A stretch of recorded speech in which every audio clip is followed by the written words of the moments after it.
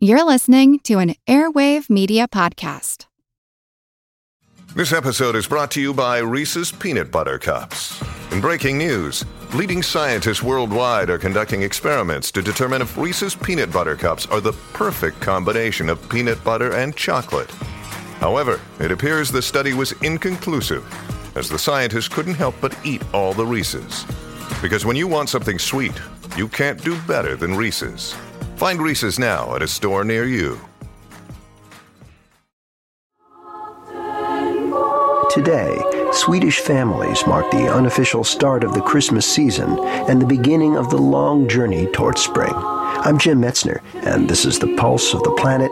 Today is Santa Lucia's Day, a holiday which celebrates the victory of light over the darkness of winter. Like many Swedish-American women, Pulse of the Planet listener Linda Anderson has fond memories of dressing up as her family's Lucia when she was a girl. Well, first, Linda and her mother would prepare a special breakfast bread called Lucia Bullar. We would bake the Lucia Bullar the night before, and in the early morning, when it was still dark, my mother woke me up and we would go downstairs and make the coffee and get a tray ready with the bullar on it. And then she would light candles on my head. And we would then walk upstairs with the lights glowing on my crown, singing the song of Santa Lucia, and wake my father up with the coffee and the bullar. The burning candles in a young Lucia's crown are meant to symbolize the coming of spring and the victory of light and hope over darkness.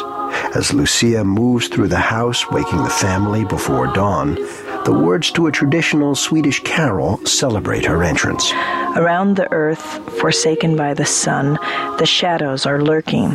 Then into our darkened house enters with candles lit Santa Lucia.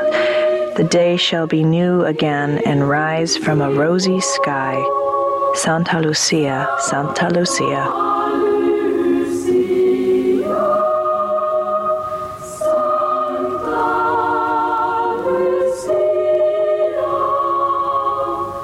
Pulse of the Planet is presented by the National Science Foundation.